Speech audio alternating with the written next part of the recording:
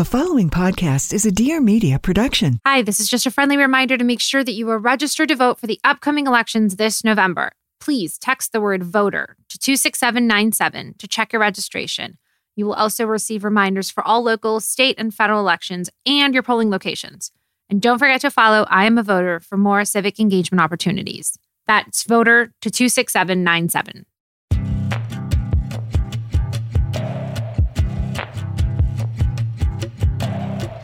Hi, this is Deborah Messing. I'm an actress and social justice advocate. I am Mandana Dayani, creator and co-founder of the nonpartisan movement I Am a Voter. So Mandana and I are best friends, and activism is a huge part of our lives and who we are.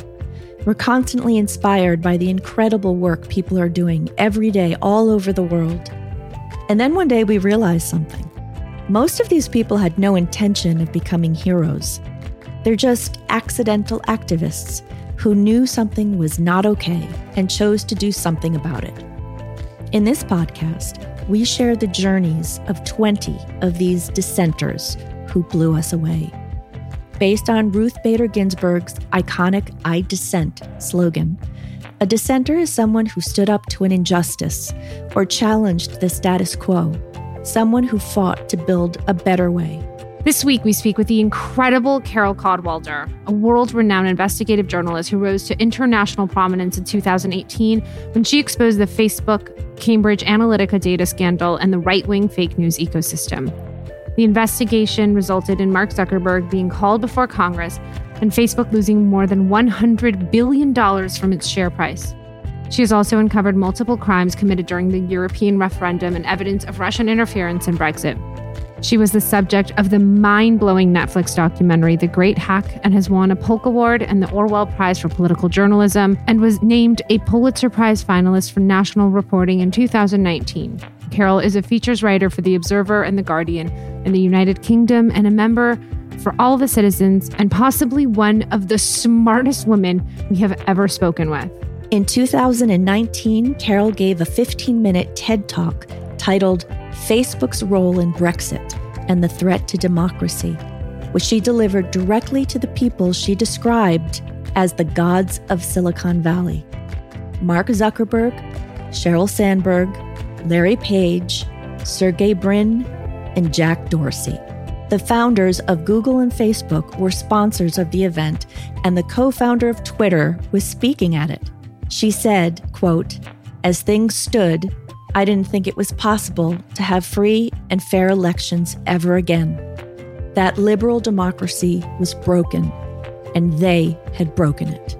Carole is on a mission to uncover and create accountability for the unchecked spread of disinformation and its consequences on elections around the world. Disinformation is false information or propaganda that's deliberately created to harm a person, social group, organization, or country. Disinformation and election interference is real. It is happening around the world. Just today, Kenya's Supreme Court said that it had nullified the August 8th presidential campaign because its voting may have been hacked. The courage she has is just so remarkable, and truly, she was one of the first people we thought of when the idea of the dissenters came together. And now, it is our greatest honor to introduce you to the amazing dissenter, Carole Cadwalladr, the dismantler of disinformation.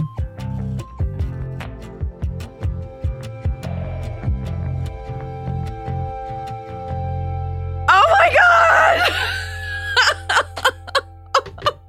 Carole, You are such a hero. we have been dying. It's so thrilling to talk to you. You are a global hero, and don't say that. That's just embarrassing and not true. And And we just I don't can't really know what believe to that say you to that. agreed to do this with us. So I know. So before you change your mind, we want to dive right we'll in. dive in. That's right. Why don't we start just introducing you to some of our listeners? When did you start writing about tech?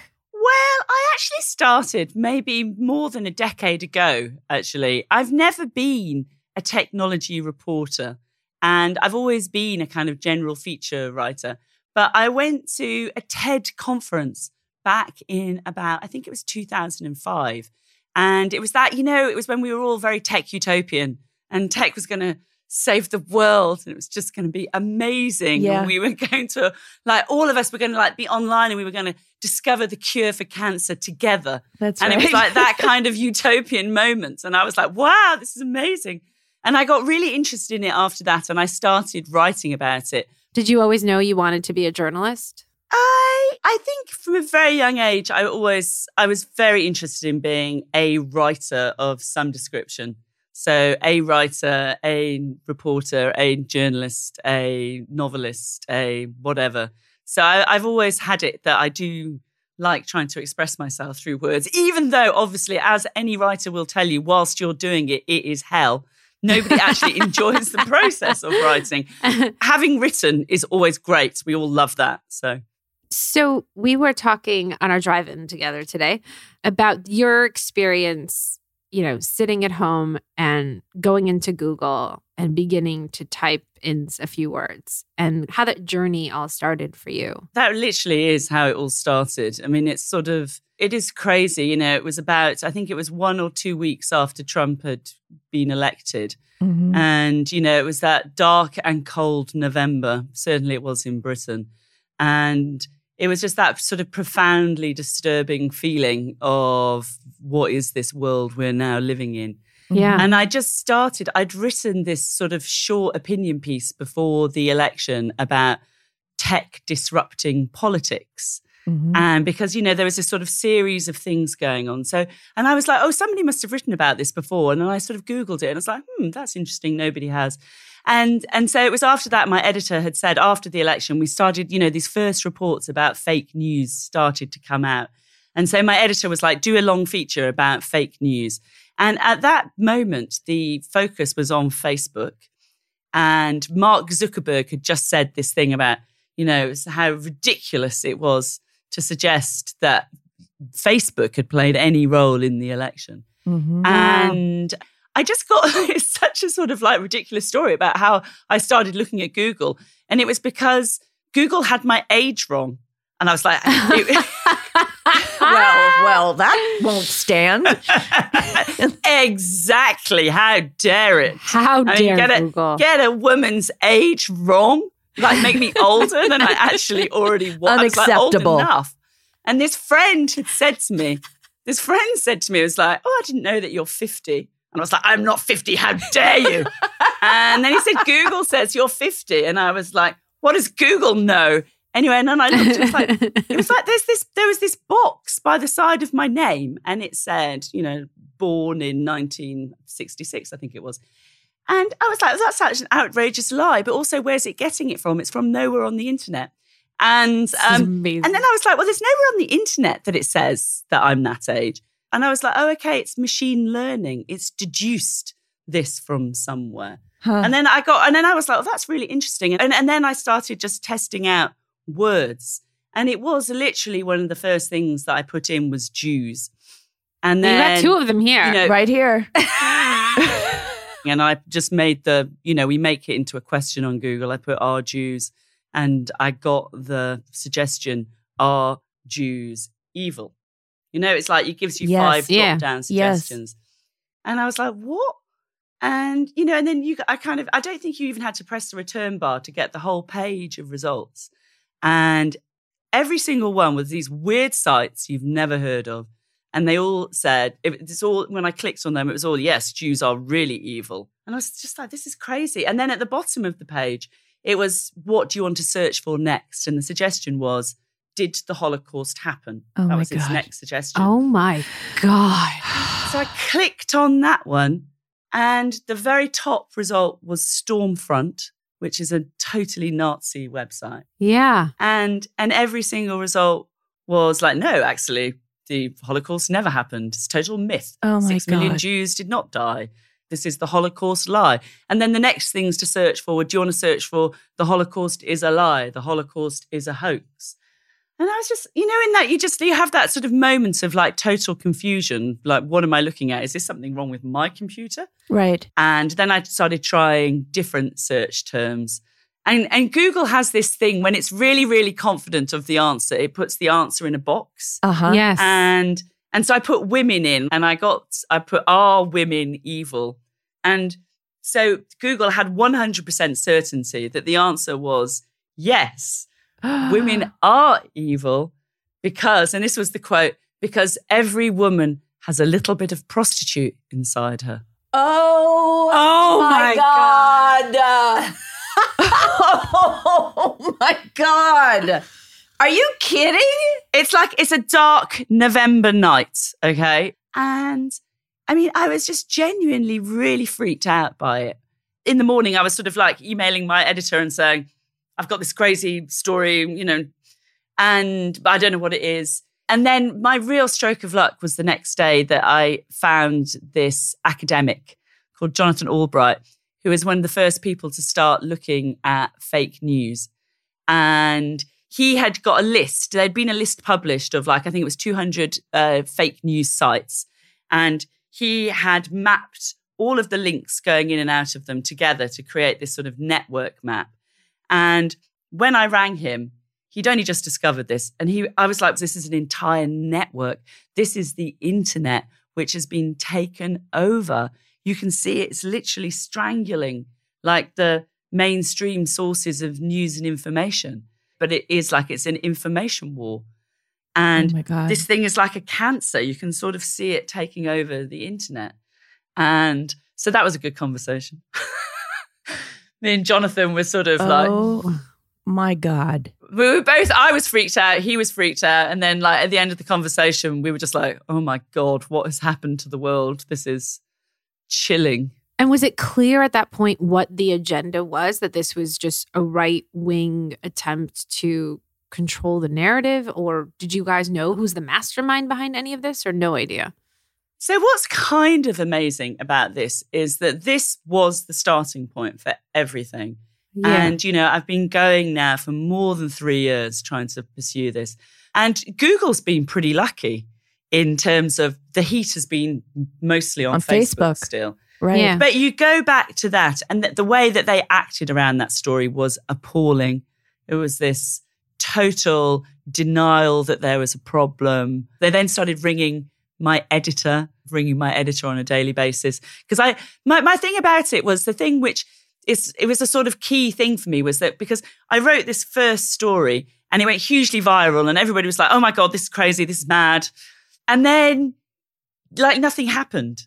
Google, they still refused to make a statement. They didn't change it. You were still getting those results. Oh my God. And I was a bit sort of like, well, I just, normally I would just move on to the next story. And I was just sort of like, no, this result of the Holocaust did not happen. This cannot stay on the internet. Of course. Somebody has to take responsibility for this. But what was so sort of fascinating is I don't think Google knew what was going on. And then they had to do an entire algorithmic change, and then they eventually got rid of those results. But it's sort of weird, I think. And that's one of the interesting things I just don't think's really come out yet. So if it's machine learning, does that mean that there was such a plethora of people typing in Jews are evil or the Holocaust didn't happen that became the number one answer? Or some automated version of that, or some way that these sites, by linking together, tricked the algorithm. I see. Or something that a hostile foreign power was doing. We don't know. I mean, it's search engine optimization, right? I mean, we do this for our companies all the time. You develop a new mascara, you want it to be the first one that you populate. And so you flood the internet with articles about your mascara. So when someone types it, yours populates above Maybelline. But I mean, that is a concerted effort that every brand on the internet uses now. But imagine doing that at a global scale with really big topics like women. Yeah, no, that's it. Oh my God. So what led to the second article about Cambridge Analytica? How did you discover their role in any of this? So what was sort of funny is I was very wrapped up with Google and sort of I was doing a story a week because I was like, no, they can't get away with this. They cannot get away with this. We have to keep doing stuff. And they were starting to hate me more and more. And so they got really, really cross. And then they threatened me with legal action.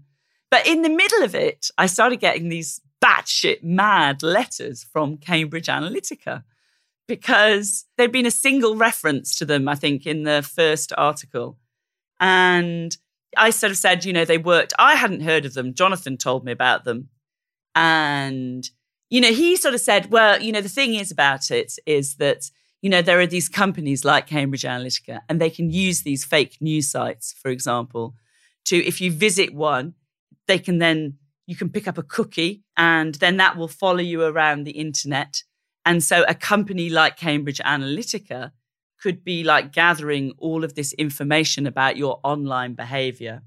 And then they could learn from that and then micro-target you with sort of propaganda, which is more likely to engage you because they know about you. They know what you've been reading and what you've been thinking. So I just put this mention in about them, and I said that they worked for the Trump campaign and they worked in Brexit. And I started getting these letters from Cambridge Analytica saying, this is totally untrue. We never worked in Brexit. Please delete this from your article. And so, we have a reader's editor. We correct things. And he was like, Carole, can you sort this out? And I was like, but here's the article where they said they worked in the Leave campaign. Their CEO said that.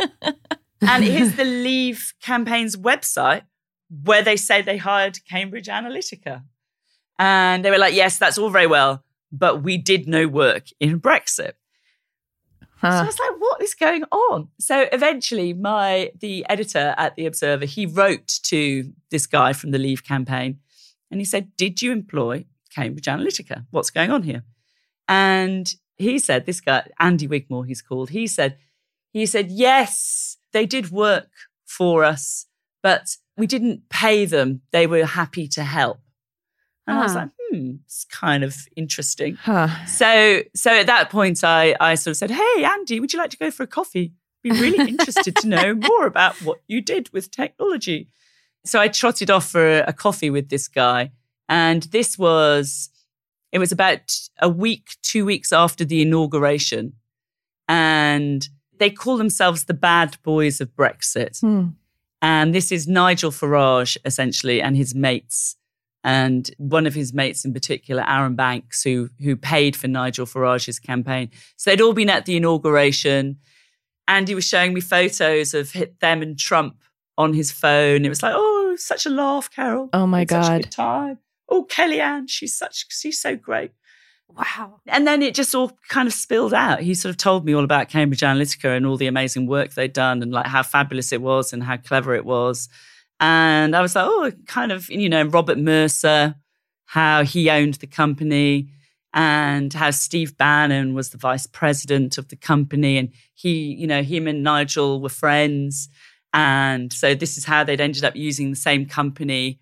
And, in many ways, Brexit was the sort of laboratory for a lot of these techniques, which then were used in the Trump campaign. That was like their test case. Brexit was their... Yeah, I think exactly. And so anyhow, that was how I sort of did the first big article on Cambridge Analytica. And excitingly, I was like, if you have a gift of services from a company, if they work for free, is that like a gift? And then I rang our electoral commission and I was like, if you take a gift as a political campaign... You have to report it. You'd have to declare? Yes. And they were like, yes, you'd have to declare that. And I was like, and is there anywhere where that was declared? And they were like, no, there's no answer. And so I was like, oh, okay. So could that actually be like illegal? And it sort of went crazy. And it did kick off these sort of two big investigations, one of which is still ongoing, actually. What are those investigations? So the ICO one, it's kind of really interesting. And we don't yet have the final report, but this became the biggest data investigation in the world.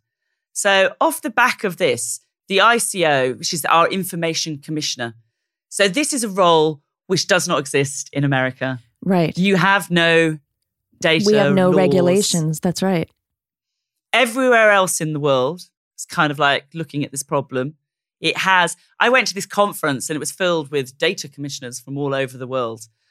And it is sort of amazing that America, which is absolutely at the forefront of this and of the forefront of like how you use this information, how you weaponize it, there you have no protections whatsoever. But so in Britain, we do have this data commissioner, and they were like, well, we're very concerned about this crossover between data and politics.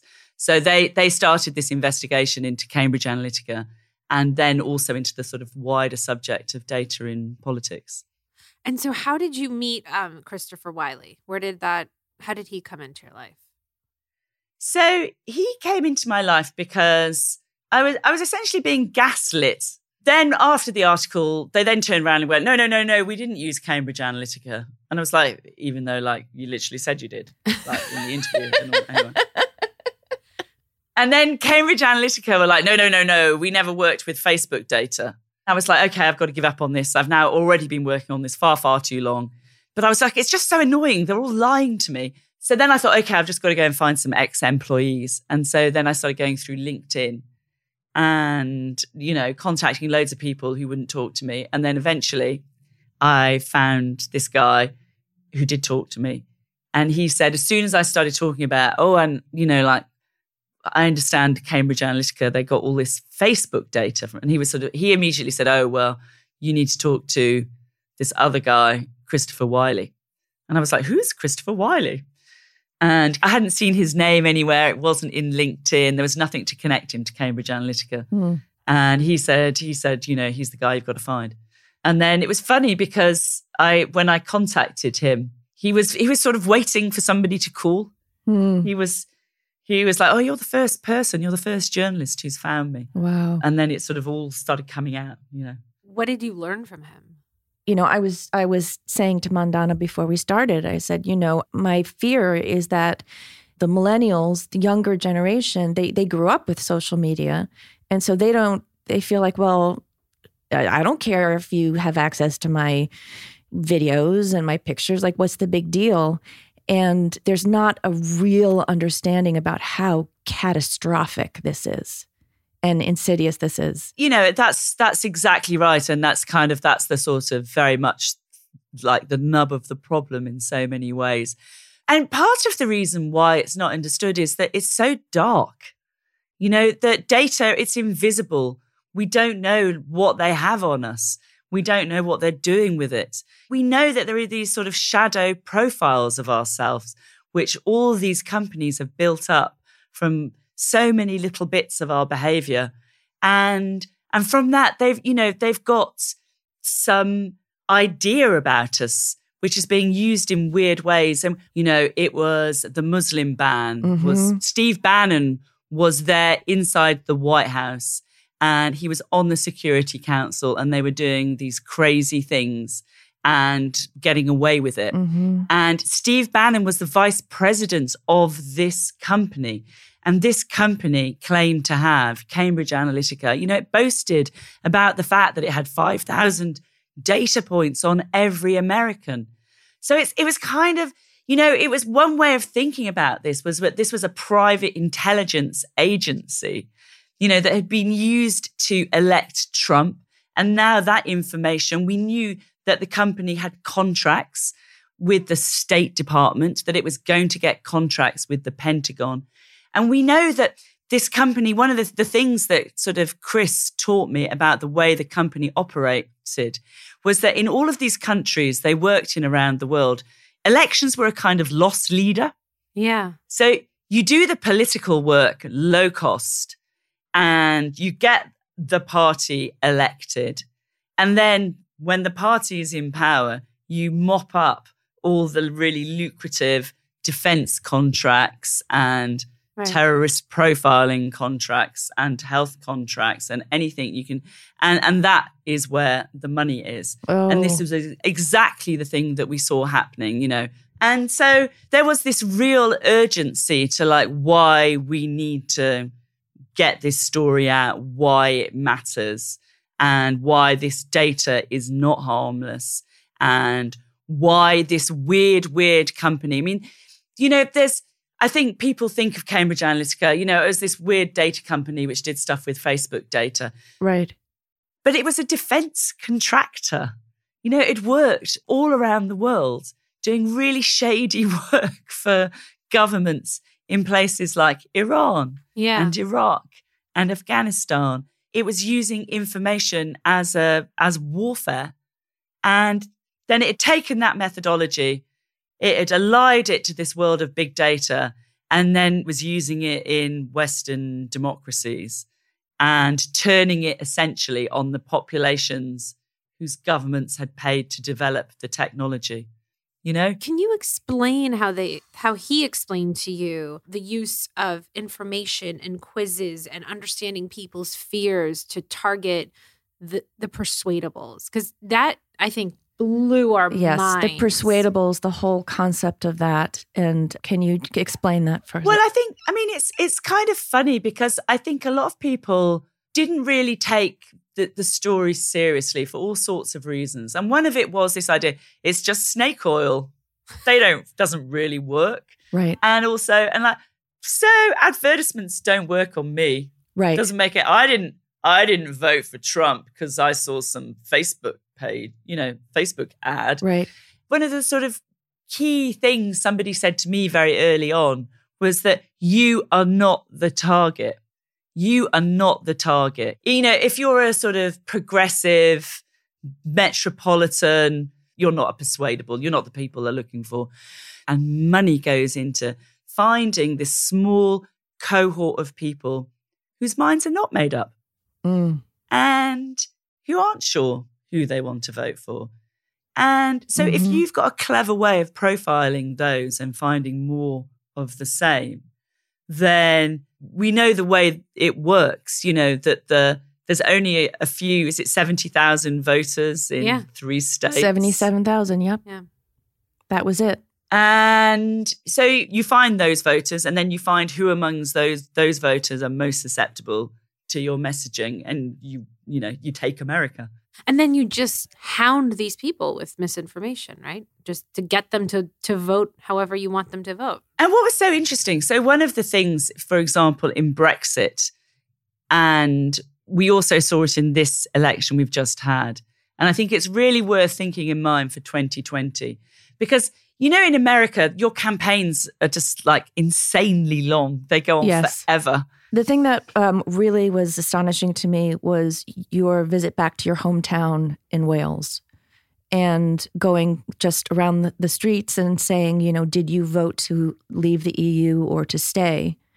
And can you share what you've learned about that investigation? So it wasn't my hometown. I'm from South Wales. It's from my home region. Okay. But it was just this kind of complete coincidence that I happened to be going the day after Brexit happened here in this country. You know, we were totally in shock. It was not what the polls said. Nobody thought it was going to happen. Yeah. And there was just that sort of moment. And I was supposed to be going to Wales. I'm from Wales, and I was supposed to be going to Wales to do a different story. And my editor said, can you go somewhere and do a little report on us on the reaction to Brexit? And so I was really thinking about where to go. And I was like, where should I go? Where should I go? And Ebbw Vale was the place I went to. And I thought it's such a solidly left-wing Labour stronghold. You know, the Welsh Valleys you know, have been for 100 years, like the heart, the crucible of the Labour movement. And so, and I went there for that reason. And then it was just, but it had one of the highest Leave votes in the country. And so I was like, it's just, you know, what is going on here?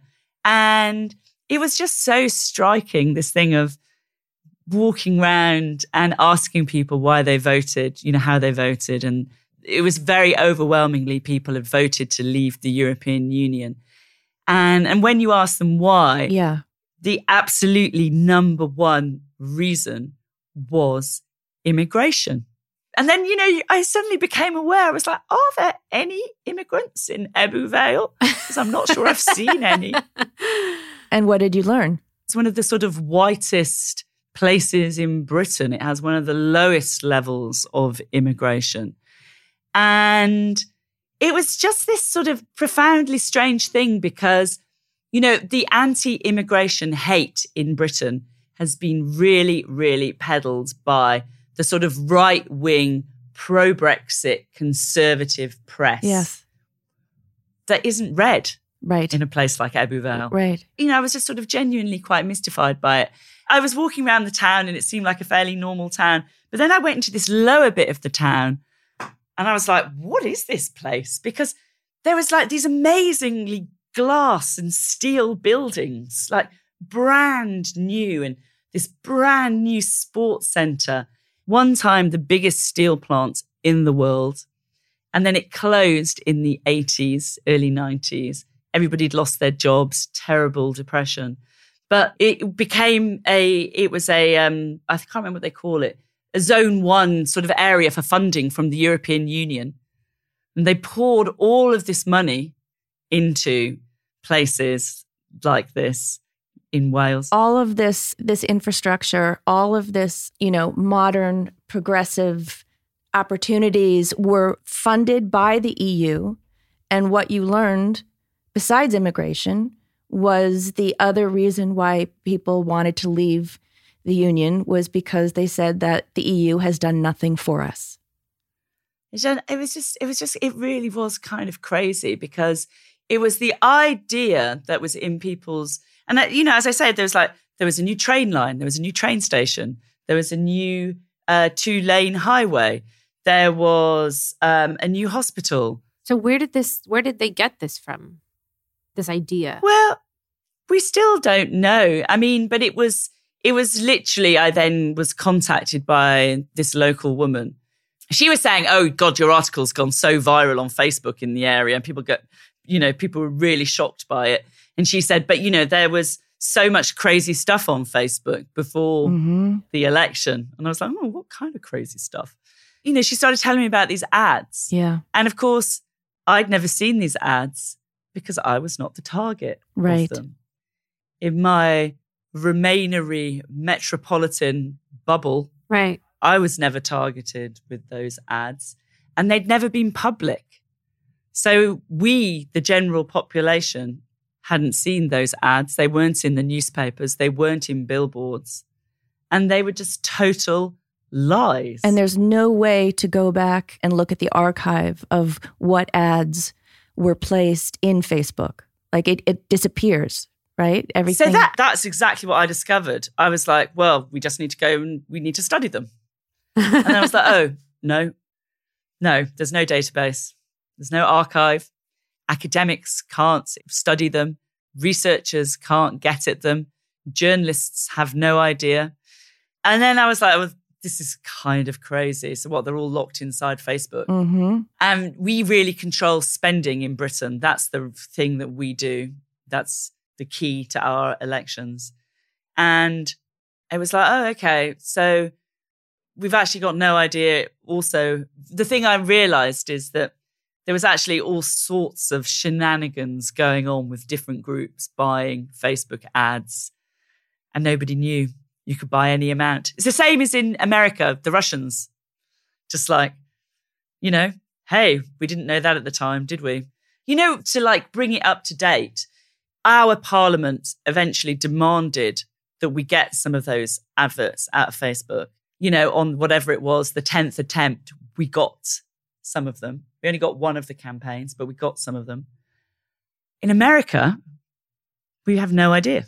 This is blowing my mind. So you uncover through all of this, right, that Cambridge Analytica, which is not unique, right? There's other versions of them. But Cambridge Analytica is funded by this U.S. billionaire who supports Trump, Robert Mercer.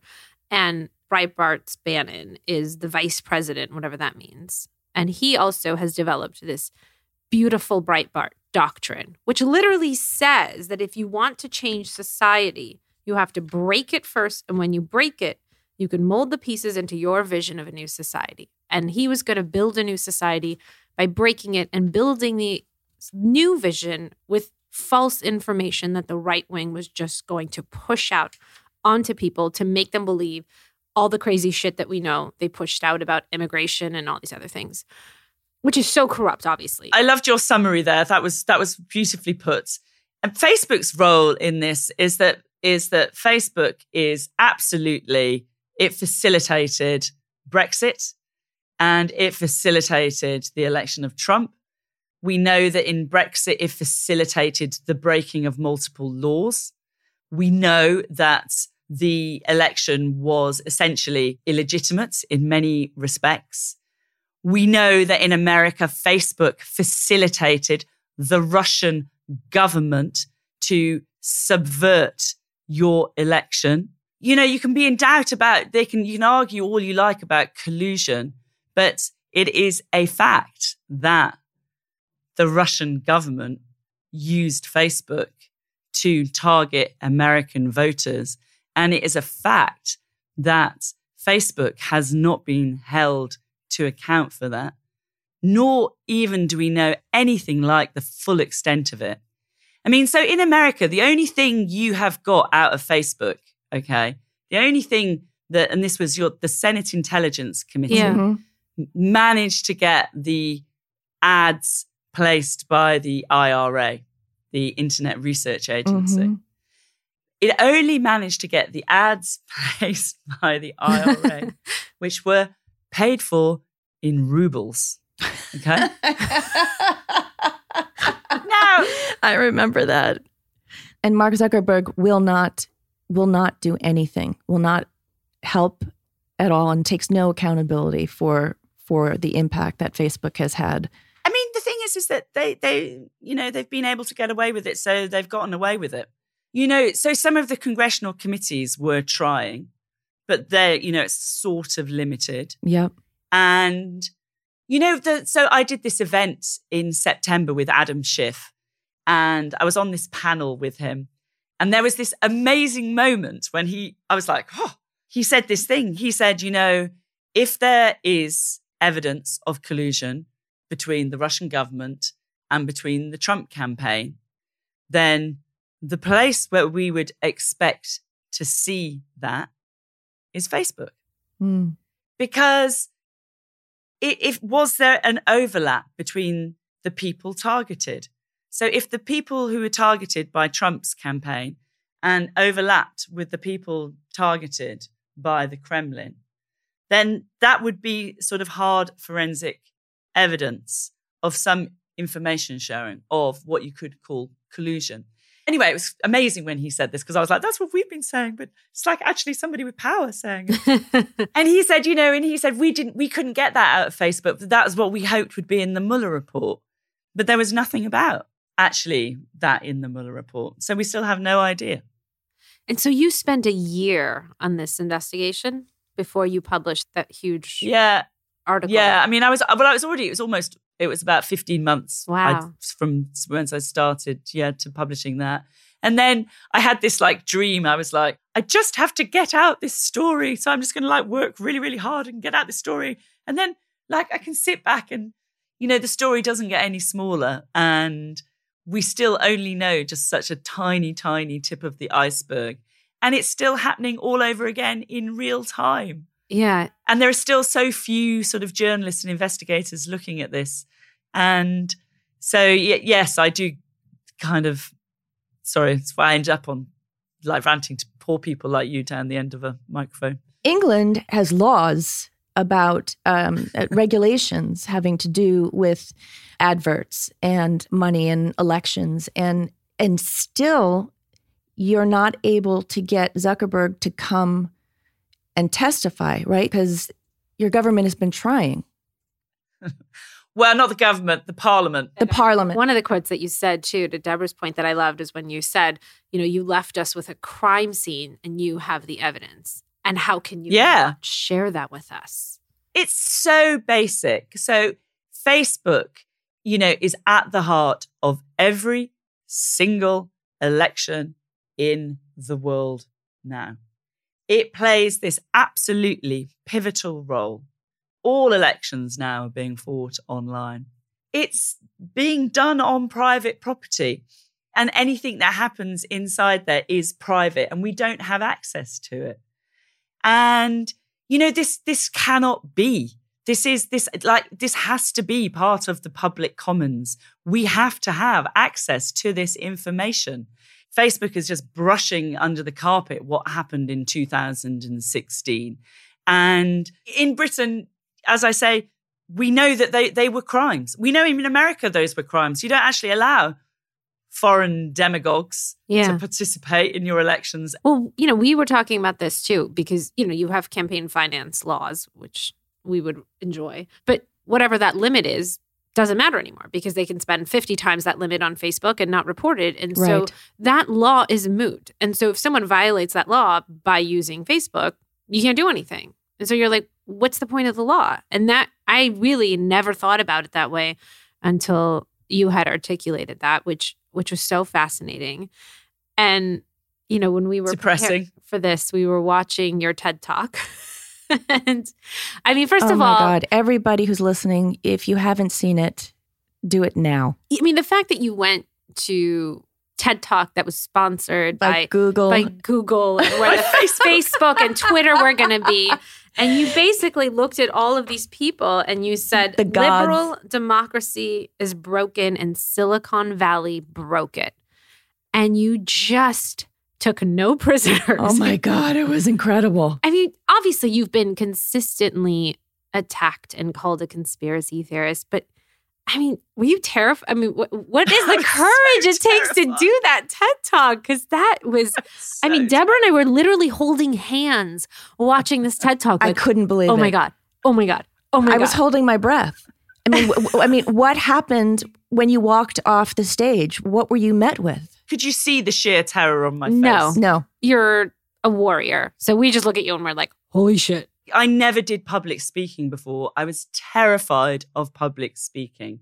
It's not about you. Nobody gives a shit about you. And I was sort of like, you cannot be scared. If you're scared, Facebook wins. And then the funniest thing was when I ended my talk, when I got to the end, so I was like, oh, thank God. I looked down and the first person I saw in the front row was just glaring at me. And I was like, oh, shit, okay. And I went like this. And I thought, okay, I better get out. And it was Facebook. No. Good. Oh my gosh. That's incredible. So that must be fulfilling to some extent until you got sued, which was probably not fun. Which was inevitable, right? Yeah, I mean, it's just crazy that the being sued thing is just so crazy. I just wanted to ask, what happens to truth? The truth. What happens? How do we ever know that truth exists if it's being manipulated? Absolutely. At the most fundamental level, what we are seeing is an attack on truth.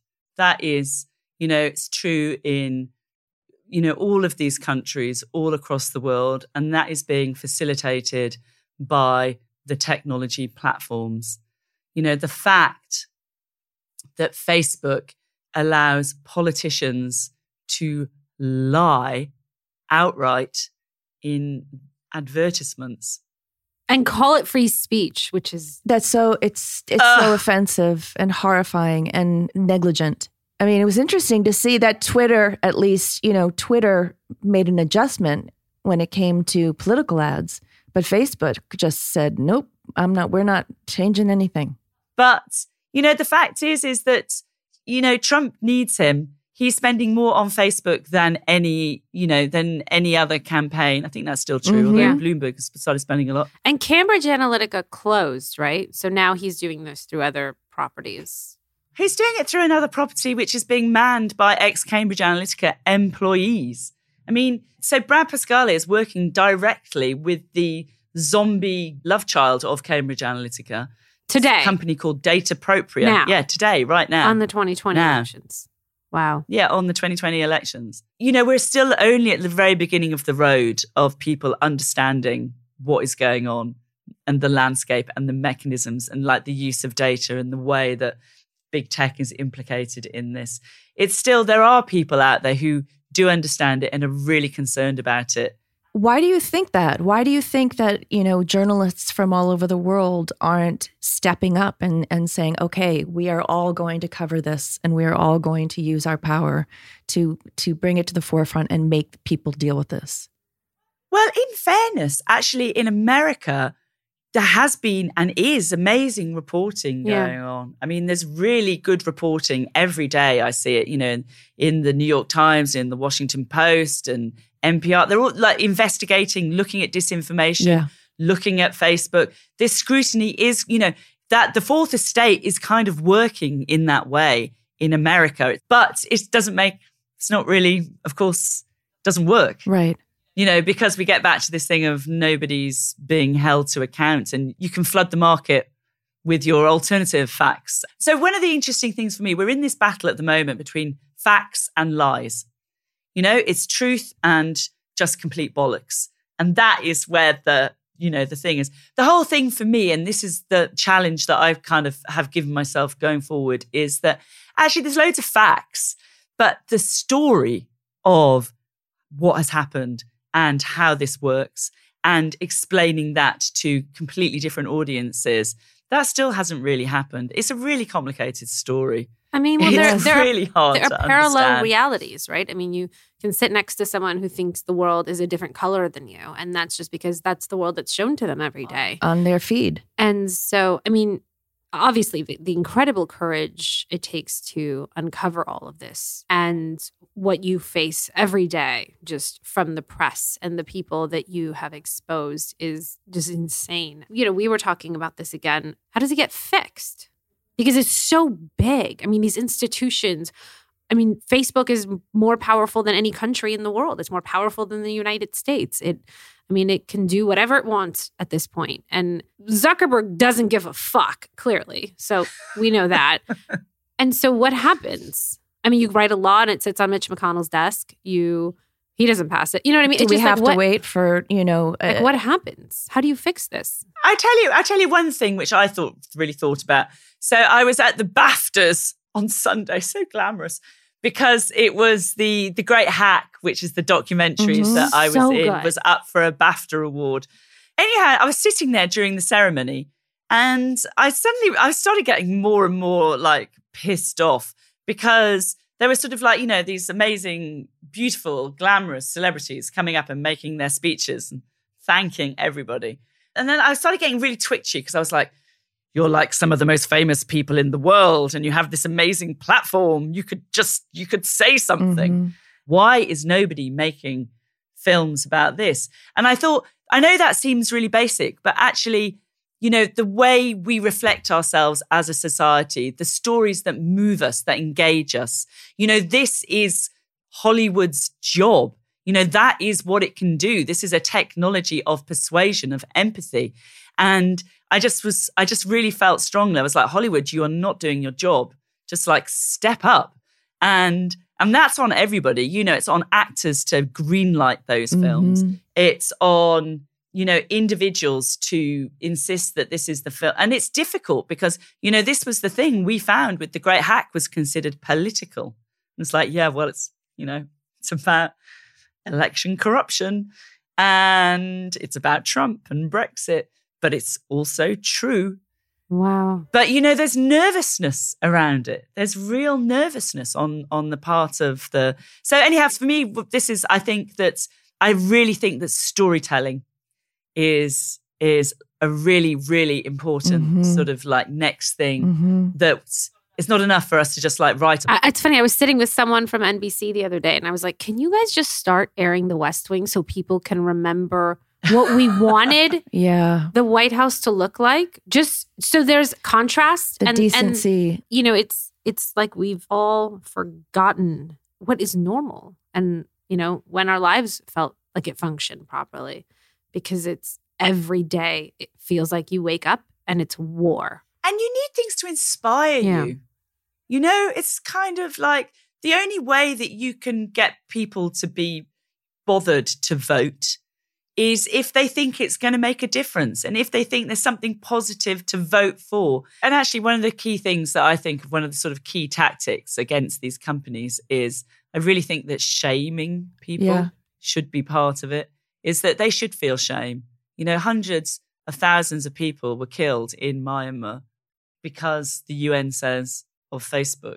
Can you explain the Myanmar incident? I mean, it's happened in like a whole handful of countries now, but we know that ethnic hatred was spread and propagated on Facebook that incited people to go out and kill and massacre the Rohingya minority in Myanmar. And the United Nations did a report on it, and they just very squarely said that Facebook was the inciting reasons behind that. And Facebook, you know, they've admitted a certain amount, which is they sort of said, you know, we acknowledged that we should have had more Burmese language moderators looking at content, taking stuff down. And, you know, I think they had something like one. I mean, you've got an entire nation and you've got, you know, a handful of people looking at the content which is going up and flagging it. This is hate speech, you know, and it's being allowed now in all sorts of countries all over the world to be spread in this very unfettered way. And, you know, we know that's happened in Sri Lanka. We know that's happened in Bangladesh. It's happening now. And you know what, the thing which is most shameful about this, and it's the example I always use, is that in Germany, this doesn't happen.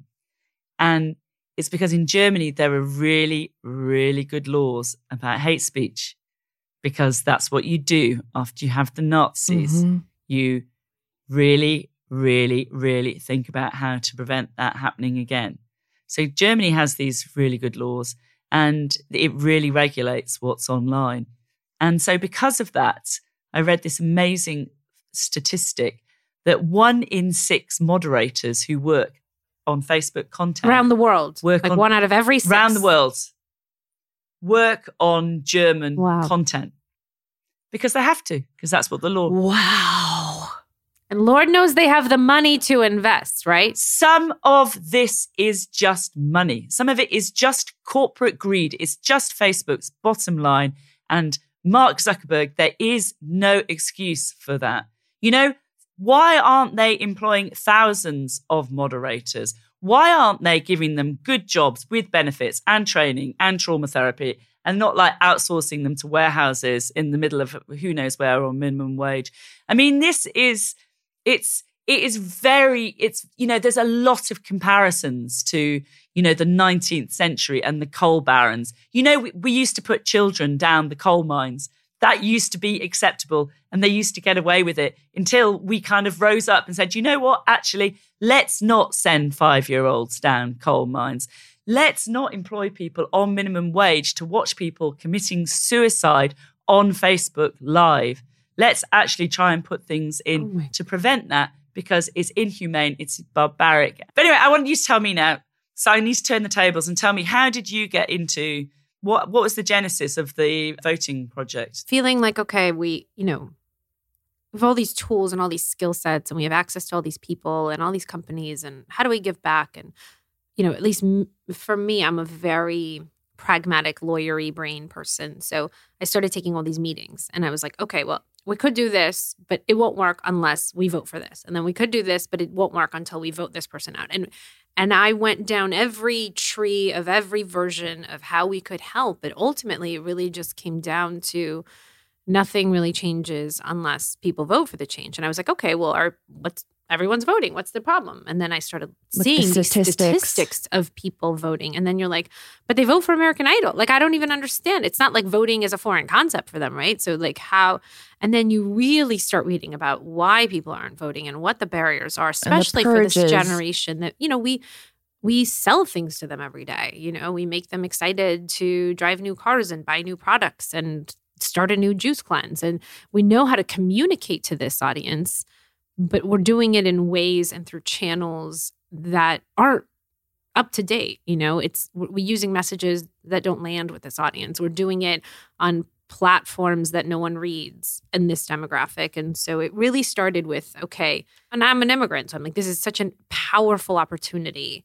that isn't being utilized. And it can create the most profound change.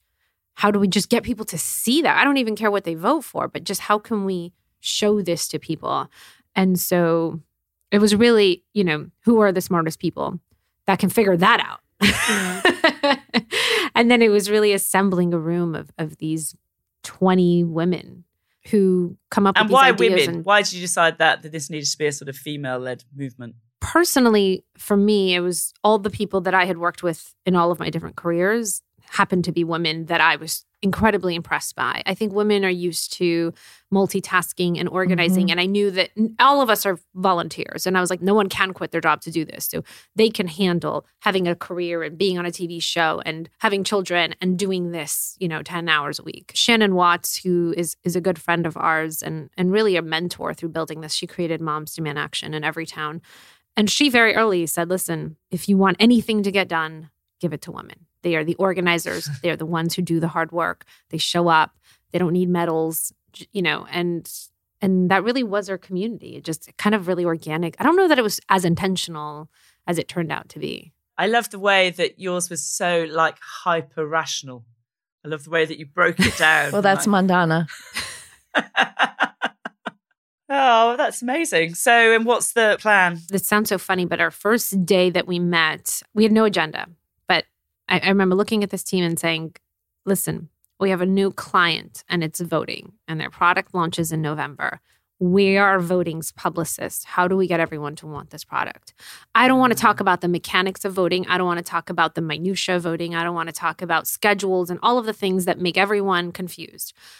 How do we make this the coolest, sexiest thing? How do we advocate for voting? And so, it just so happens that half of our team are huge publicists for the, the biggest celebrities and movies in the world and huge products. And it's really changing the way that we think about these things. And it's, who knows if it'll work, but it's been an incredible journey. And I think all of us have learned a ton.